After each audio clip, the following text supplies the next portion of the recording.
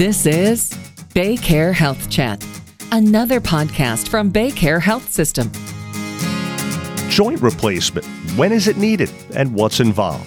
This is BayCare Health Chat, a podcast from BayCare. Thanks for listening. I'm Joey Waller.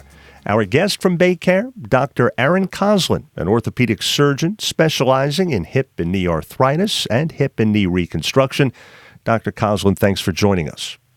Thanks for having me. First, what conditions do you treat most, and what are their most common related symptoms? Yeah, so the two most common conditions we treat are hip and knee arthritis. The symptoms and the main symptom that brings patients in to see us are pain. This is pain that starts interfering with their regular activities of daily living, such as just walking around, running errands, and usually first more kind of higher impact activities. Maybe it hurts if they're going to Disney for a weekend, or if they're going to the gym, they start noticing pain. Pain starts to be the limiting factor first. They start noticing some stiffness and limited range of motion in the joints also. And for those conditions, what are some non-surgical treatment options? Yeah, so we always like to start trying from the most conservative treatment options and then getting more aggressive if we need to. So conservative treatment tends to start with activity modifications. If we're doing something that's particularly high intensity, if you're a long distance runner, or maybe you like to walk 36 holes on the golf course, if we can kind of back off of some of those activities a little bit or find alternatives that are lower impact, we start with that. Once we've kind of met the activity modifications that we can, we start talking about medications that can help, anti-inflammatories or analgesics such as Tylenol or Advil if they're appropriate for us. And then once we kind of progress beyond the medications, we start talking about injections. And when we talk about knees, we start talking about steroid injections into the joint to try and decrease inflammation, or a type of lubricant or viscose supplementation into the joints. In the hips, we can do steroid injections as well, but we don't do them quite as often in the hip joints as opposed to the knee. And we don't do the gel injections typically in the hips as well. Gotcha. So since joint replacement tends, generally speaking, to affect people more as they get older, is there a general age range that you deal with most for that? So typically it does involve as we get older, but more recently we've seen it in a younger group. It's with more activities that we're doing with sports and athletics as children. We're getting a little more wear and tear in our joints. So this is something that typically starts involving patients anywhere between the age of 60 and 80 years old. But with even wear and tear arthritis, I have patients that come into me in their 40s and 50s, and sometimes with hips in particular can be in the 30s where they start having symptoms from this. So when do you usually know when joint replacement is needed? Yeah, so anytime surgery should really be one of our last options. So in general, when we're trying to treat pain, pain is the limiting factor for us. We can usually accommodate most of our stiffness and range of motion. We can deal with a little bit of swelling. But once we have pain, that's really what stops us from doing the activities we enjoy. That's the time when, once we failed our conservative treatment, that we consider joint replacement surgery as an option for arthritis. We always want to exhaust all of our conservative treatment before proceeding with surgery, because there's a lot more risk involved with surgery. So let me ask you about a few specific procedures. You do direct anterior total hip replacement, which is what exactly? So when we do a total hip replacement, we remove the femoral ball. So we remove the ball that makes up the ball and socket joint of our hip. We put a type of stem in the thigh bone with an artificial ball that replaces that, and we replace the socket as well. The direct anterior is an approach. It's a way to get down to the hip joint where we make the incision on the front of the thigh. It lets us go between a natural interval between the muscles to get to the joint so that we're not cutting some of the muscles, and it might speed up the recovery. And then there's partial hip replacement, which, as it would suggest, isn't quite as involved. It's still a fairly involved surgery. Partial hip replacement in general is not used to treat arthritis anymore. It's something that we really use to treat fractures, type of femoral neck fracture in a more elderly population. Even our younger patients that are in their 60s, 70s that have a fracture of the femoral neck, will still treat with a total hip. there are some potential long-term and longevity issues with the partial hip replacement that make it where we don't use that to treat arthritis, and even some age groups who don't use it to treat fractures. Gotcha. And then how about robotic-assisted total and partial knee replacements? What do those entail? Yeah, so there's a few different types that are out there. The type that I use, we get a CAT scan before the surgery, and it creates a computer model of the knee that we use to try and improve our accuracy during surgery. All of these techniques that we use are all gained at trying to get more information to have us do a better job at the surgery, make the knee more balanced, try and prevent the chance of having stiffness or malalignment of the implant, all by getting feedback constantly from the robotic software and helping that make some of the surgical techniques more accurate during the surgery.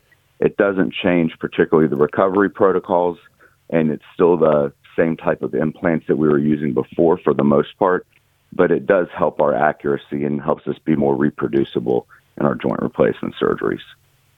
And speaking of recovery, what kind of recovery, be it a hip or a knee, even though I'm sure there's a range depending on the circumstances, can people usually expect? Yeah, so in general, most of the time hip replacements maybe progress a little bit faster than knee replacements within the first couple of weeks. With both surgeries, patients are up and moving the same day as surgery.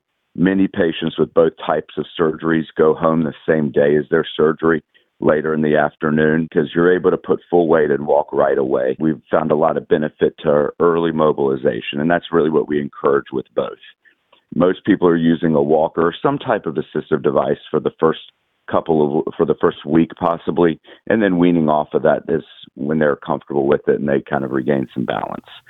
And I guess sometimes, I know talking to some people that have had these procedures, when they're in that recovery and doing physical therapy, it can be a somewhat lengthy process where it can get a little bit frustrating that they're not able to do what they're used to right away. But I guess the good news is that they can rest assured knowing that the work has been done, medically speaking, and that they will eventually have more capability than they did before, right? Correct. We know that after a hip and knee replacement, patients continue to have improvement in their symptoms for an entire year after surgery. Now, at some point between the day of surgery and that year point that's out from surgery, they'll bypass it and be better than they were before going into surgery. The worse someone's condition is going into the surgery, that point will be earlier on, where sometimes with hip or knee replacements, they may feel better within a few days compared to how bad the pain was before surgery. Sometimes that takes several weeks, and particularly if it's taking a lot of work with physical therapy to regain motion and strength, and we're doing a lot of work, that pain may persist a little bit longer. But ultimately, the outcomes do very well for both of these surgeries when the patient selection and the type of symptoms we're having before are appropriate. And the fact is, doctor, am I right that some patients are able to have same day and outpatient total joint replacement? That's pretty amazing, isn't it? It really is. We've come a long way. Early on, they told everybody that you needed to spend 3 months in the hospital after a joint replacement. They didn't really have a good reason why or a good reason of what we were doing for that period. And then for the longest time, everybody spent 3 days. And it just became normal. You spent 3 days. Maybe you went to a rehab facility afterwards. And we said, these patients are going to these facilities. There's patients recovering from illness.